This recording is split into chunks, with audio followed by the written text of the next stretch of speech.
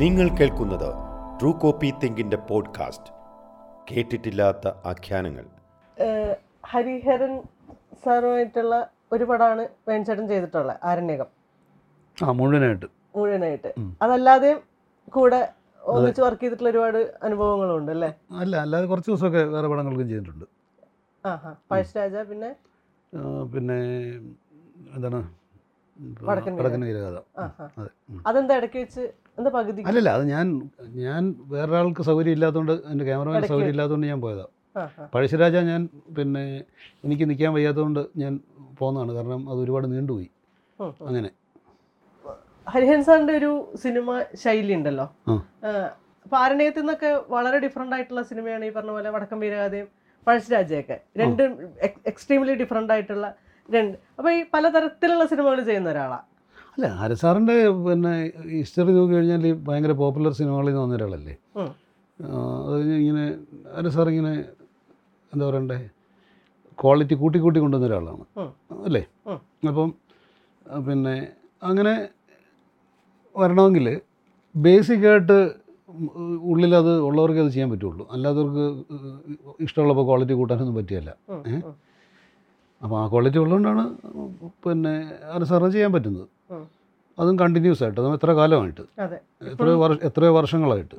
പുള്ളി ഒരു വളരെ അസാധാരണ ഒരു ഡയറക്ടറാണ്, അതിനൊരു സംശയമില്ല. കാരണം എനിക്ക് ഭയങ്കര എക്സ്പീരിയൻസ് ആണ് പുള്ളിയുടെ അവിടെ വർക്ക് ചെയ്യുന്നത്. ആദ്യത്തെ പടം ആരണ്യകത്തിന് സത്യം പറഞ്ഞാൽ ഹരിഹരൻ സാറിൻ്റെ ഇൻട്രസ്റ്റ് അല്ല ഞാൻ പോയത്. അത് അതിൻ്റെ പ്രൊഡ്യൂസർ മുന്തിരിത്തോപ്പുകൾ കണ്ടിട്ട് ഈ ക്യാമറമാൻ വേണം, പുള്ളിയുടെ ആദ്യത്തെ പടമാണ് എന്ന് ഹരിഹരൻ സാറിൻ്റെ അടുത്ത് ചോദിച്ചിട്ട് Hariharan sir naturally M G സാറിൻ്റെ അടുത്തൊക്കെ സംസാരിച്ച് കാണണം. അങ്ങനെയാണ് ഞാൻ ആ പടത്തിൻ്റെ ക്യാമറമാനായിട്ട് പോകുന്നത്. അതെനിക്കൊരു ഭയങ്കര ഒരു എക്സ്പീരിയൻസ് ആയിരുന്നു, ഒരു സംശയമില്ലാത്ത കാര്യമാണ്. അത് ഭയങ്കര എക്സ്പീരിയൻസ് ആയിരുന്നു. ഞാൻ ഒത്തിരി കാര്യങ്ങൾ പഠിച്ചു. എനിക്ക് ഭയങ്കര അബദ്ധങ്ങളും പറ്റിയിട്ടുണ്ട്. ആദ്യത്തെ എനിക്ക് തോന്നുന്നൊരു 3-4 ദിവസം കഴിഞ്ഞിട്ടായിരിക്കും. അന്ന് ശ്രീകുട്ടനാണ് അസോസിയേറ്റ് ഡയറക്ടർ ഹരിഹരൻ സാറിൻ്റെ. അപ്പം ഹരിഹരൻ സാർ ഇങ്ങനെ ഭയങ്കര സ്പെസിഫിക് ആയിട്ട് ഫ്രെയിംസ് വെക്കുന്ന ആളാണ്. അങ്ങനത്തെ ഡയറക്ടറാണ്. പ്രത്യേകിച്ച് ഈ ഓവർ ദ ഷോൾഡർ സജഷൻ എന്നൊക്കെ പറയുന്ന ഷോട്ടൊക്കെ, രണ്ടുപേരൊക്കെ ഇങ്ങനെയൊക്കെ നിൽക്കുന്ന ഷോട്ടൊക്കെ ഉണ്ടല്ലോ, അതൊക്കെ പുള്ളി നല്ല ഗംഭീരമായിട്ട് കമ്പോസ് ചെയ്യും. അപ്പോൾ പുള്ളി അത് ക്യാമറ കൂടെ നോക്കുകയും ചെയ്യും. വന്ന് നോക്കി തന്നെയാണ് ചെയ്യുന്നത്. അപ്പം ഷൂട്ടിംഗ് ആണെങ്കിൽ ഒരു 3-4 ദിവസമേ കാണുള്ളൂ. ഒരു ദിവസം ഞാനൊരു ഫ്രെയിം വെച്ചിട്ട് ഞാൻ എന്തോ ആവശ്യത്തിന് പോയിട്ട് തിരിച്ച് വന്നപ്പോഴത്തേക്കും അത് മാറ്റി വെച്ചിരിക്കുന്നു. അപ്പോൾ ഞാൻ വിചാരിച്ചു ക്യാമറ അസിസ്റ്റൻ്റ് എന്തോ കൈതട്ടി മാറിയത് മറ്റോ ആണെന്ന് വിചാരിച്ചു. ഞാൻ വെച്ചാൽ ഇതാരത് മാറ്റിയെന്ന് ഞാൻ തിരിച്ചു വെച്ചു. ഇത് ഹരിഹരൻ സാർ വന്നിട്ട് മാറ്റി വെച്ച് പോയിട്ടായിരുന്നു. ഞാനിത് അറിയുന്നില്ല. വൈകുന്നേരം ആയപ്പോഴത്തേക്കും ശ്രീകുട്ടൻ്റെ അടുത്ത് പറഞ്ഞു, വേണു അത് ഭയങ്കര പ്രശ്നമാണ് സാർ, അത് ഭയങ്കര സീരിയസ് ആയിട്ട് എടുത്തിരിക്കുകയാണ്, അതൊന്നും സംസാരിച്ചില്ല ശരിയാകില്ല എന്ന് പറഞ്ഞു. ഞാൻ അപ്പം തന്നെ ഹരിഹരൻ സാറിൻ്റെ റൂമിൽ ചെന്നു. പുള്ളി ഭക്ഷണം കഴിച്ചുകൊണ്ടിരിക്കുക. എൻ്റെ അടുത്ത് എന്താണെന്ന് ചോദിച്ചു. ഞാൻ പറഞ്ഞു, സാർ അതിങ്ങനെ എനിക്കത് അബദ്ധം പറ്റിയതാണ്, ഞാൻ അറിഞ്ഞില്ല സാറേ. അതല്ല നിങ്ങളത് അന്വേഷിക്കണമായിരുന്നു, ആരാ മാറ്റിയെന്ന്, അതിന് ശേഷം വേണമായിരുന്നു പറയാൻ എന്നൊക്കെ പറഞ്ഞു.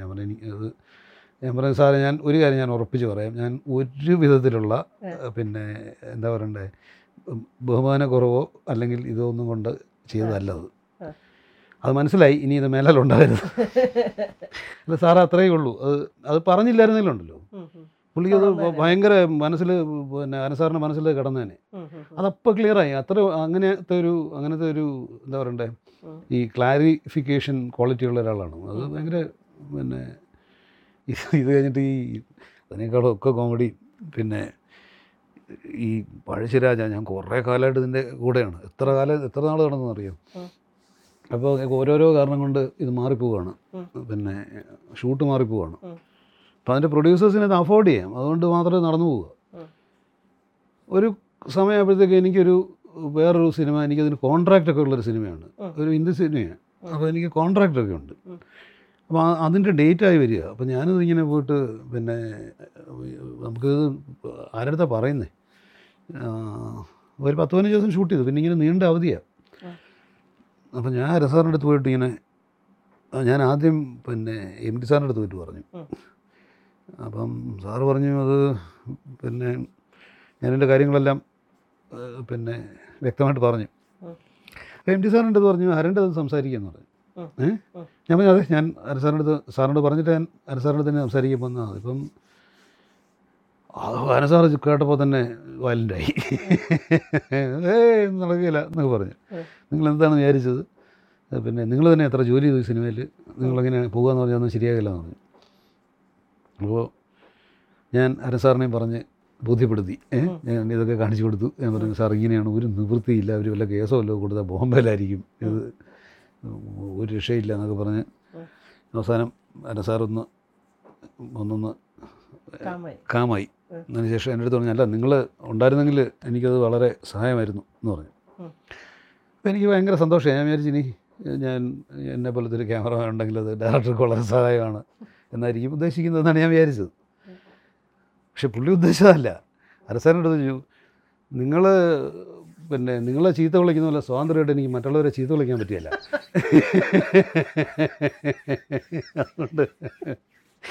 അതുകൊണ്ട് നിങ്ങളുണ്ടായിരുന്നെങ്കിൽ എനിക്കത് വലിയ ഗുണമായിരുന്നു. പോട്ടെ, ഇനി ഇപ്പോൾ സാരമില്ല, എന്ത് ചെയ്യാനാ, നിങ്ങൾ പോയി നിങ്ങളുടെ പണിയൊക്കെ ഭംഗിയായിട്ട് ചെയ്യും. അതെല്ലാം കഴിഞ്ഞിട്ട് ഇതിങ്ങനെ എത്ര ആളുകൾ വിട്ടുപോയി ആ പടത്തിൽ നിന്ന്. അതിൻ്റെ അകത്ത് അവസാനം ആരും ഇല്ലാതായി. ഈ മനുഷ്യൻ ഒറ്റയ്ക്കാണ് ഈ പ്രായത്തിൽ ആ പടം മുമ്പോട്ട് കൊണ്ടുപോയി ഇങ്ങനെയെങ്കിലും ആക്കി തീർത്തത്. അല്ല, ആ പടം തീരേണ്ട പടമല്ലത്. ഹരൻ സാറിൻ്റെ വിൽ പവർ കൊണ്ട് മാത്രമാണ് അത് മുമ്പോട്ട് പോയത്. എത്ര എല്ലാവരും അതിങ്ങനെ ഓരോരോ കാരണങ്ങൾ കൊണ്ട് പോവുക, അപകടങ്ങളുണ്ടാകുക, ഷൂട്ടിങ് മാറിപ്പോവുക, അതൊരു വല്ലാത്തൊരു അവസാനം ഹരൻ സാറിന് ശരിക്കും പറഞ്ഞാൽ പ്രോപ്പറായിട്ട് അസിസ്റ്റൻസ് പോലും ഇല്ലാത്ത ഒരു അവസ്ഥയായിരുന്നു. എന്നിട്ടും അദ്ദേഹം അത് ഒറ്റയ്ക്ക് ഹാൻഡിൽ ചെയ്യുന്നു ചെയ്തെന്ന് പറയുന്ന ഒരു വലിയ വിജയമാണ്. അത് പറയാതിരിക്കാൻ പറ്റില്ല. വടക്കൻ വീരഗാഥയിൽ ഞാൻ കുറച്ച് നാളെ ഉണ്ടായിരുന്നുള്ളൂ. അതിനൊന്നും പറ്റിയില്ല. അത് വലിയ സൂപ്പർ ഹിറ്റ് സിനിമയല്ലായിരുന്നു. ഇതങ്ങനെ അല്ലായിരുന്നല്ലോ. അല്ല, ഞാൻ പോയത് ബാബു സാറിന് ഇടയ്ക്ക് പോകേണ്ടി വന്നു. അപ്പം ഞാൻ പോയതാ രാമേന്ദ്രബാബു. അപ്പോൾ ഹരൻ സാറ് ഞാൻ തന്നെ വേണമെന്ന് പറഞ്ഞു. അപ്പം അങ്ങനെ ഞാൻ പോയി കുറേ ഷൂട്ട് ചെയ്തു. സാറിന് വലിയ ഇഷ്ടമായത് എന്ന്. അതിനെ ഇഷ്ടമാണ്, എനിക്കറിയാം. ഞാനിപ്പോൾ വിളിച്ചിരുന്നു ഹരൻ സാറിനെ. പിന്നെ സാറിന് മറ്റേ JC ഡാനിയൽ അവാർഡ് കിട്ടിയപ്പോൾ ഞങ്ങൾ കുറേ നേരം സംസാരിച്ചു. ഹരൻ സാറ് ഇപ്പോഴും യുവാവല്ലേ. അതെ അതെ, സാർ ആ ലൈനാണ്. അങ്ങനത്തെ ഈ എന്താണ്, പിന്നെ എനിക്ക് പ്രായമായി അല്ലെങ്കിൽ റിട്ടയർ ആകേണ്ട പ്രായമായി എന്നൊക്കെ അങ്ങനത്തെ തോന്നലെന്നുള്ള ആളൊന്നുമല്ല. MT സാറായിട്ട് ഇതുപോലെ വേൺചേട്ടന് ഒരു കുറേ അസോസിയേഷൻസ് ഉണ്ടായിട്ടില്ലേ? പിന്നെ നല്ല എന്ന് പറഞ്ഞാൽ ശരിക്കും ഇവരൊക്കെ ഉണ്ടല്ലോ. ഞാൻ പറഞ്ഞത് ഇപ്പം MT സാറാണെങ്കിലും ഹരൻ സാറിനെ ഞാൻ പിന്നെ ഒരുപാട് ലേറ്ററായിട്ടാണ് പിന്നെ പരിചയപ്പെടുന്നത്. ഇവരൊക്കെ ഈ പിന്നെ എനിക്ക് എന്തുമാത്രം അടുപ്പം തന്നിട്ടുണ്ടെന്ന് അറിയാം. അത് അടുപ്പം അനുവദിച്ചിട്ടുണ്ട്. അതൊരു വലിയൊരു ഫാക്ടറാണ്, അറിയാം. നമുക്ക് ഈ ആക്സസ് ഉണ്ടാകുക എന്ന് പറയുന്നത്, തരിക എന്ന് പറയുന്നത് പിന്നെ ഒരു ഭയങ്കര അനുഗ്രഹമാണ്. അപ്പോൾ MT സാറൊക്കെ എന്നെ ഒരുപാട് അടുപ്പിച്ചിട്ടുണ്ട്. ഈ ചില നമ്മൾ പറയല്ലേ അടുപ്പിക്കില്ല എന്ന് പറയല്ലേ, അതിന് നേരെ വിപരീതമായിട്ടായിരുന്നു. അപ്പം എങ്ങനെയാ ഒരു പരിചയമൊക്കെ തുടങ്ങുന്നത്?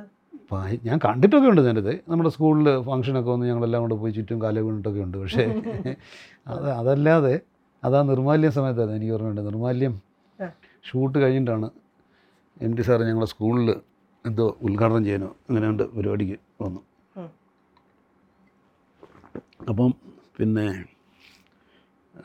ഞങ്ങളെല്ലാം കൂടെ പോയി പൊതിഞ്ഞു, ഞങ്ങൾ കുറേ പേര്. അപ്പോൾ അന്ന് പിന്നെ അപ്പോൾ ഞങ്ങളൊക്കെ ഭയങ്കര അതിശയമായിട്ട് കണ്ട ചില കാര്യങ്ങൾ, ഗോൾഡ് ഫ്ലേക്കിൻ്റെ 20 പാക്കറ്റും അതിൻ്റെ കൂടെ ഗണേഷ് പീടി അത് നമ്മൾ പിള്ളേരുടെ മുമ്പ് വെച്ചൊക്കെ കൂളായിട്ട് ഇങ്ങനെ വീഡിയൊക്കെ വലിച്ചിട്ടാണ് എപ്പോഴും എവിടെയും. അപ്പം സിനിമയുടെ കാര്യമൊക്കെ പറഞ്ഞു ഞങ്ങളുടെ അടുത്ത് നിന്ന്. പിന്നെ അത് നല്ല സിനിമയായിരിക്കും എന്നാണ് വിചാരിക്കുന്നത്. പിന്നെ അതിൽ അഭിനയിക്കുന്നത് എന്നൊക്കെ പറഞ്ഞു. ഇപ്പം ഞാൻ നിങ്ങളുടെ അടുത്തൊരു കാര്യം പറഞ്ഞാൽ നിങ്ങൾ വിശ്വസിക്കില്ല, പക്ഷേ സിനിമ കണ്ടു കഴിയുമ്പോൾ നിങ്ങൾക്കത് പിന്നെ ഇപ്പം ഞാനൊരു കാര്യം പറയാൻ നിങ്ങൾ വിശ്വസിക്കും, പക്ഷേ സിനിമ കണ്ടു കഴിഞ്ഞാൽ നിങ്ങളത് വിശ്വസിക്കില്ല എന്ന് പറഞ്ഞു. എന്നിട്ട് പറഞ്ഞു പിന്നെ സിനിമയിൽ അഭിനയിച്ച നായികയും ഇതിൻ്റെ കഥ എന്താണെന്നോ മലയാള ഭാഷ എന്താണെന്നോ അറിയില്ല എന്ന് പുള്ളി അവിടെ വെച്ച് പറഞ്ഞു. ഇപ്പം നിങ്ങൾ ഞാൻ പറയുന്നതുകൊണ്ട് നിങ്ങൾ വിശ്വസിക്കും, പക്ഷേ സിനിമ കണ്ടാൽ നിങ്ങൾക്ക് തോന്നുന്നില്ല. എന്ന് വെച്ചാൽ അതിനൊക്കെ അപ്പുറത്താണ് അങ്ങനത്തെ ഒരു ഇതിൻ്റെ എന്താ പറയണ്ടേ ലിമിറ്റേഷൻസ് അതിൻ്റെ അകത്തുള്ളൊരു സിനിമ അല്ല എന്നാണ് ഞങ്ങളൊക്കെ അന്ന് അപ്പം മനസ്സിലാക്കിയത്. പിന്നെ സാറിനെ കാണുന്നത് എന്നാണ് മഞ്ഞ് എന്നാണ്. മഞ്ഞിന് ഞാൻ അസിസ്റ്റൻ്റായിട്ട് പോകുമ്പോഴത്തേക്കും നൈനിറ്റാളിലത്.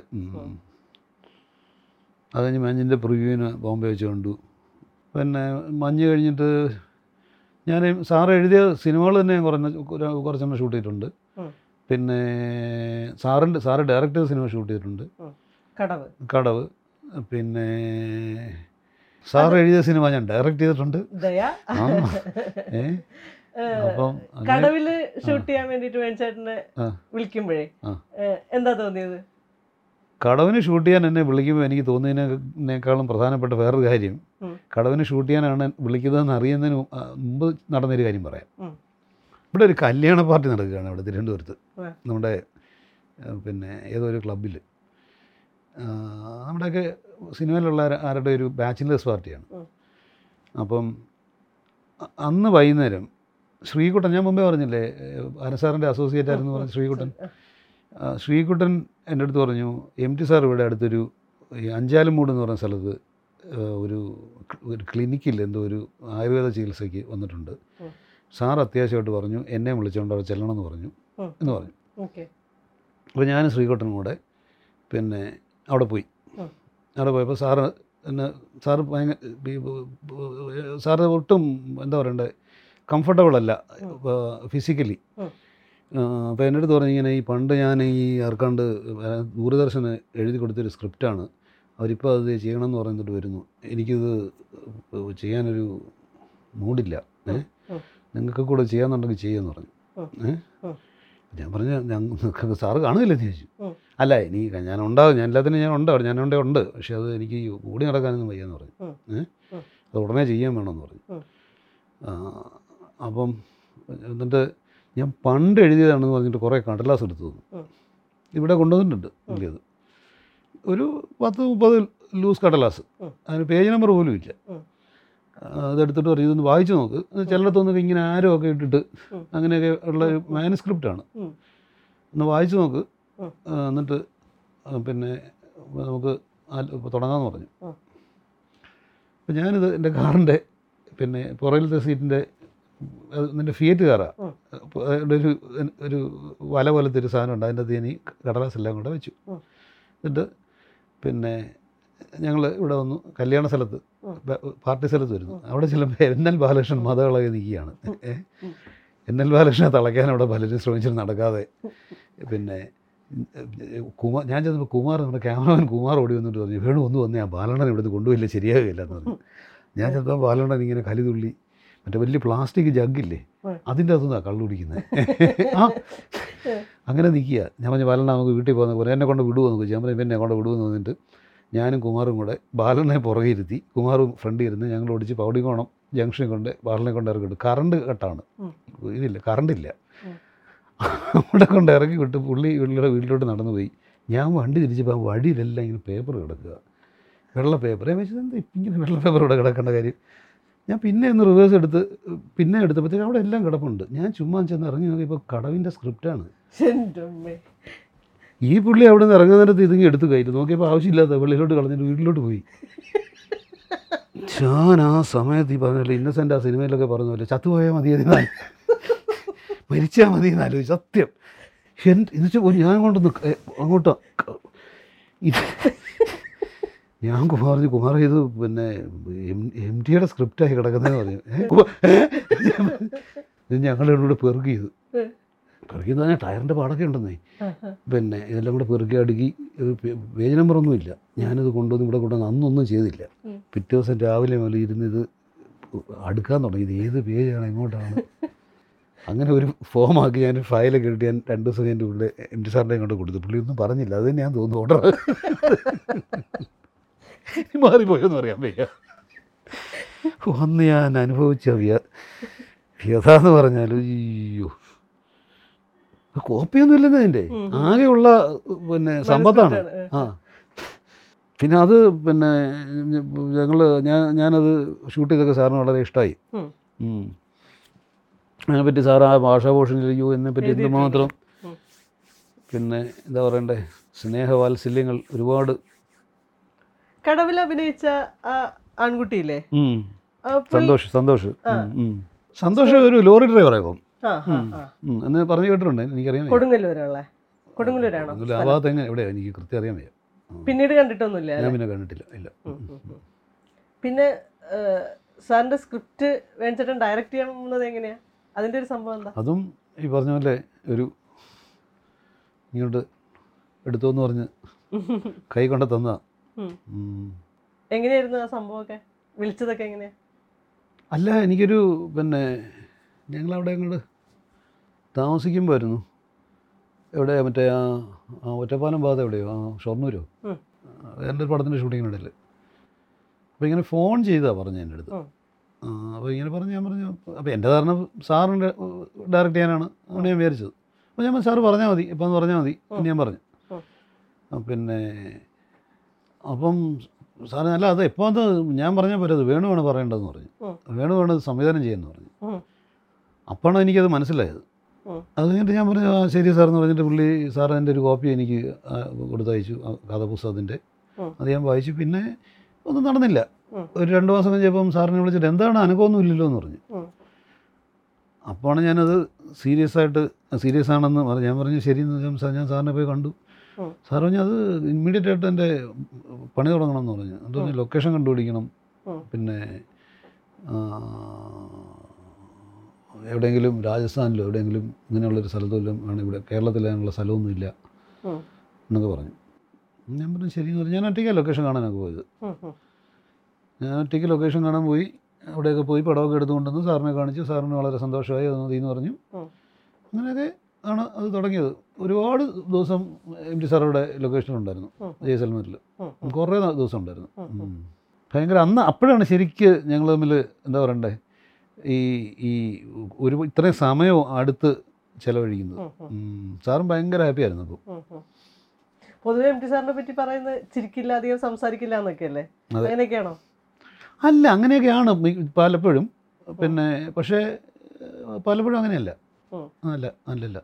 ഇപ്പം എൻ്റെ അടുത്ത് പിന്നെ എത്രയോ നേരം ഞങ്ങളെന്ന് പറഞ്ഞാൽ സാറ് തന്നെ സംസാരിക്കും, നമ്മൾ ഇമ്മായിരിക്കും. അങ്ങനെ ഉള്ള എന്തൊക്കെയാ സംസാരിക്കുക? എന്തും ക്രിക്കറ്റ് കളി മുതൽ പിന്നെ എന്തെങ്കിലും സാഹിത്യത്തിൻ്റെ ഏതെങ്കിലും ഒരു കഷ്ണം, ഏതെങ്കിലും ഒരു പുസ്തകത്തിനെ പറ്റിയുള്ളൊരു റെഫറൻസ്, അങ്ങനെയൊക്കെ എന്തെങ്കിലുമൊക്കെ ഇങ്ങനെ ചുമ്മാ കേട്ടോണ്ടിരിക്കാൻ നല്ല രസമാണ്. ഭയങ്കര വായനയുള്ള ഒരാളല്ലേ? പുള്ളിക്ക് എല്ലാ പരിപാടിയും അറിയാമല്ലോ. MT സാറിന് അറിയാൻ വയ്യാത്ത ഒറ്റ പണിയേ ഉള്ളൂ. അത് ഞാൻ കണ്ടുപിടിച്ച് ഞാൻ തന്നെ സാറിനെ കൊണ്ട് സമ്മതിപ്പിച്ചതാണ്. ഡ്രൈവിങ് അറിയാൻ വയ്യ. അത് സാറ് തന്നെ സമ്മതിച്ചു എൻ്റെ അടുത്ത്. അതെനിക്ക് പറ്റുകയില്ലെന്ന് പറഞ്ഞു. ഓക്കെയാണ്. അല്ല, MT സാറിനെ പോലെയുള്ള ഒരാളുടെ ഒരു സാഹസ ബുദ്ധിക്ക് നിസ്സാരമായിട്ട് വഴങ്ങേണ്ട ഒരു കാര്യമാണ് ഡ്രൈവിങ്. സാറിന് സാഹസ ബുദ്ധിയുണ്ട്, സാഹസികനാണ് എല്ലാ കാര്യത്തിലും. പിന്നെ തൻ്റെ അടിയല്ലേ, ഭയങ്കര തൻ്റെ അടിയാണ്. ഈ പൊതുവെ സാഹിത്യകാരന്മാരെ സിനിമ പരീക്ഷിച്ചിട്ട് ആളുകളൊന്നും അങ്ങനെ വളരെ എണ്ണത്തിൽ കുറവല്ലേ വിജയിച്ചിട്ടുള്ള. പക്ഷെ സാറിൻ്റെ ഒരു വിഷ്വൽ കേപ്പബിലിറ്റി ഭീകരാണല്ലേ? വിഷ്വൽ കേപ്പബിലിറ്റി ഭീകരാണെന്ന് MT സാർ ആദ്യം ഡയറക്റ്റ് ചെയ്ത പടം തന്നെ കണ്ടാൽ മതി. നിർമ്മല്ല, അത് 1ാം ക്ലാസ് സിനിമയാണ്. അത് ഈ ആദ്യം സിനിമ ചെയ്യുന്ന ആളുകളുടെ അമച്വറിസമൊന്നും അതിൻ്റെ അതില്ല. അങ്ങനെയുണ്ടല്ലോ, കാരണം പ്രോപ്പർ ട്രെയിനിങ് ഒന്നും ഇല്ലാത്ത ആദ്യമായിട്ട് സിനിമ ഡയറക്റ്റ് ചെയ്യുന്ന ഒരാൾക്ക് നാച്ചുറലായിട്ട് സംഭവിക്കാവുന്ന ഒരുപാട് പിന്നെ അമച്വറിഷ് മിസ്റ്റേക്കുകളുണ്ട്. അത് വളരെ കുറവാണ് അതിൻ്റെ അത്. അത് ഈ അൺഫോഴ്സ്ഡ് എറേഴ്സ് എന്ന് പറയില്ലേ, വളരെ കുറവാണ്. അത് പിന്നെ ചെറിയ കാര്യമല്ല അത്. അതുപോലെ ഇപ്പോൾ പറയുന്ന ഒരു സംഭവം നിർമാല്യം ഇന്നത്തെ കാലത്താണെന്നുണ്ടെങ്കിൽ എവിടെ വല്ല സ്കോപ്പും ഉണ്ടോ? ഇറങ്ങുക പോലും ഇല്ല. അതാണ് നിർമാല്യം. അതിൻ്റെ എൻഡ് കട്ട് ചെയ്യണമെന്ന് പറയും, കട്ട് ചെയ്യാൻ പറ്റില്ല MT സാർ പറയും, ഇവിടെ ഇറങ്ങുന്നില്ല. MT സാറിൻ്റെ സ്ക്രിപ്റ്റിൻ്റെ ഒരു രീതി എങ്ങനെയാ? ഈ പറഞ്ഞ പോലെ ജോർജ് സാറിനെ മാതിരി കൃത്യം എഴുതി വെച്ചിട്ട് അങ്ങനെ ഷൂട്ട് ചെയ്യാണോ ചെയ്യുക, അതോ? പിന്നെ ഇവരുടെ ഒന്നും ഈ ടെക്നിക്കലാണ്. അതിൻ്റെ എന്താ പറയണ്ടേ, ലിറ്റററി അർത്ഥത്തിൽ ടെക്നിക്കലാണ്. പക്ഷേ ഈ പറഞ്ഞ പോലെ ഇങ്ങനെ ഷോട്ട് ഇവിടുന്ന് ഒരു ട്രോളി ഷോട്ട് എന്നൊന്നും പറഞ്ഞിട്ട് അങ്ങനെയൊന്നും സ്ക്രിപ്റ്റ് എഴുതുന്ന അങ്ങനെയല്ല സ്ക്രിപ്റ്റ് എഴുതേണ്ടെന്നുള്ള ആണ് എനിക്ക് 100% വിശ്വാസമുള്ളത്. ഈ ഷോട്ടും ഒന്നും എഴുതേണ്ട യാതൊരു കാര്യമില്ല.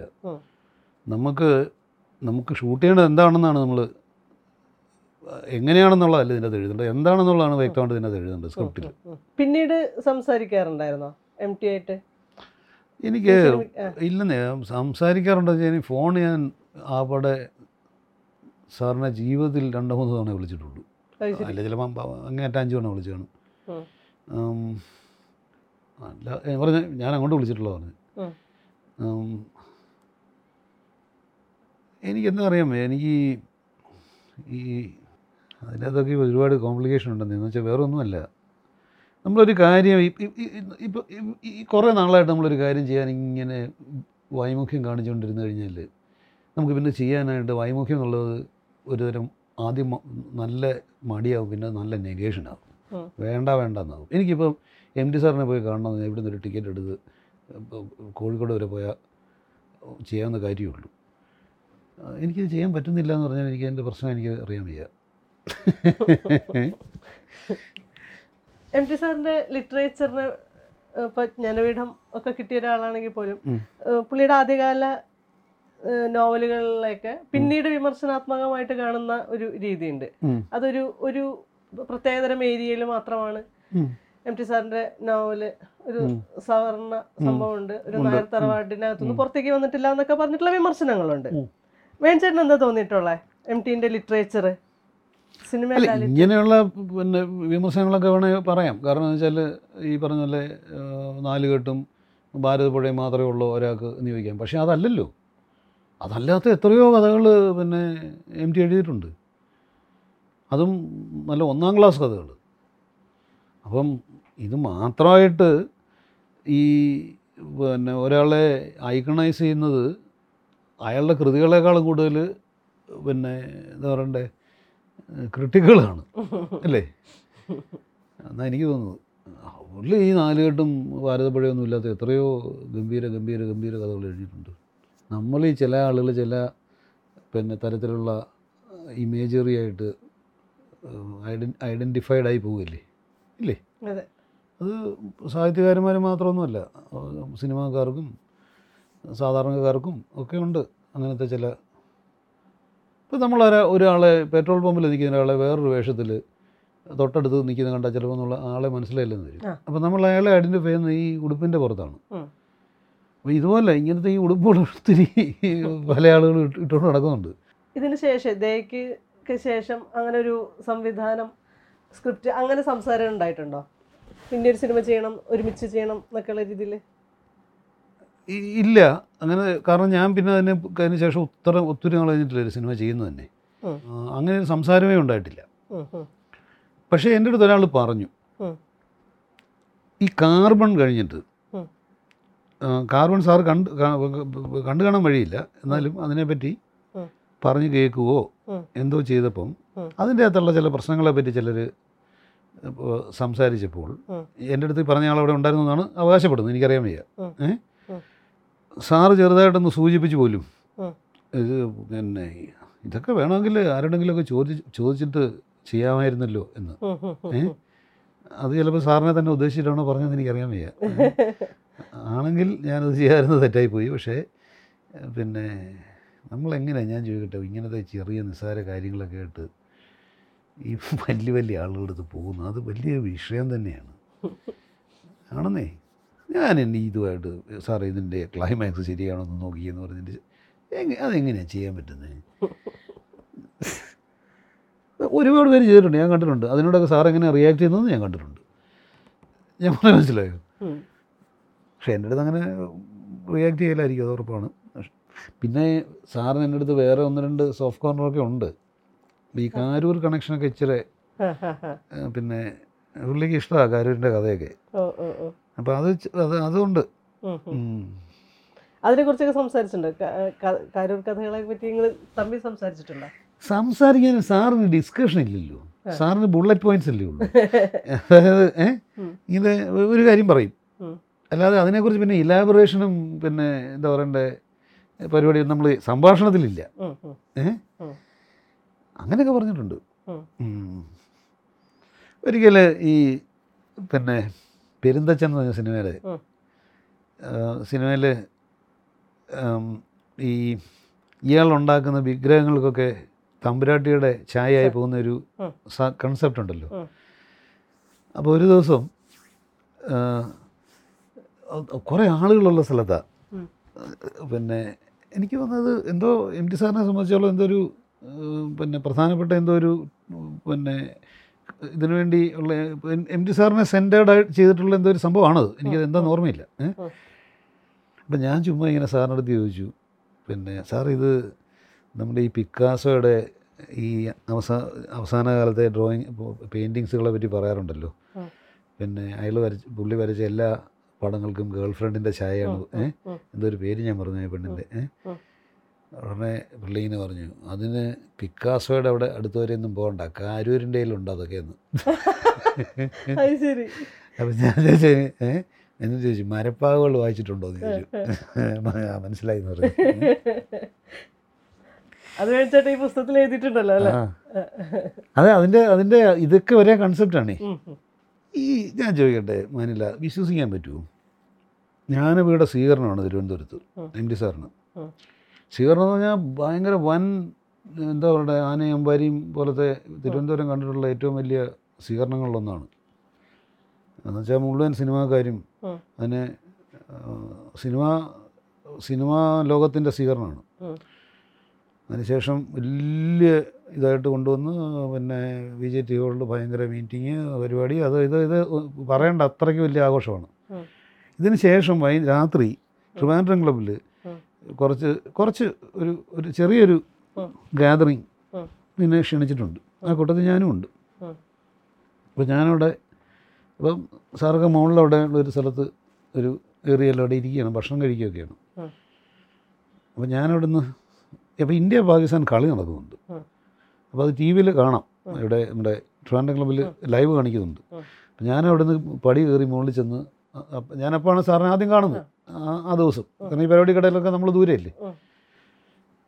അപ്പോൾ വേണു വാ എന്ന് പറഞ്ഞിട്ട് ചോദിച്ചു, പിന്നെ എന്താ ഈ സ്കോറ്?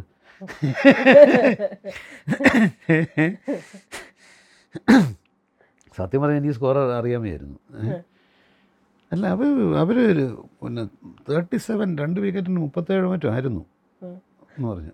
ഞാനിവിടെ താഴെ പോയി സ്കോർ നോക്കി തിരിച്ചു വന്ന് പറഞ്ഞു കൊടുത്തു, ഇനി ജയിക്കുകയല്ല അവർ എന്ന് പറഞ്ഞു. അപ്പോൾ ഇതിൻ്റെ ഇടയിലും ഈ പുള്ളി ഇങ്ങനത്തെ കാര്യം ഇതൊക്കെ ഈ വക ഈ കൊച്ചു കമ്പാർട്ട്മെൻറ്റുകൾ ഇങ്ങനെ ഇരിപ്പുണ്ട്. ഇവർ തമ്മിലുള്ളൊരു കോമ്പിനേഷൻ എങ്ങനെയായിരുന്നു? ഹരിഹരൻ സാറും MT സാറും. പിന്നെ അവർ ഭയങ്കര എന്താ പറയട്ടെ, ബ്രോസ് അല്ലേ.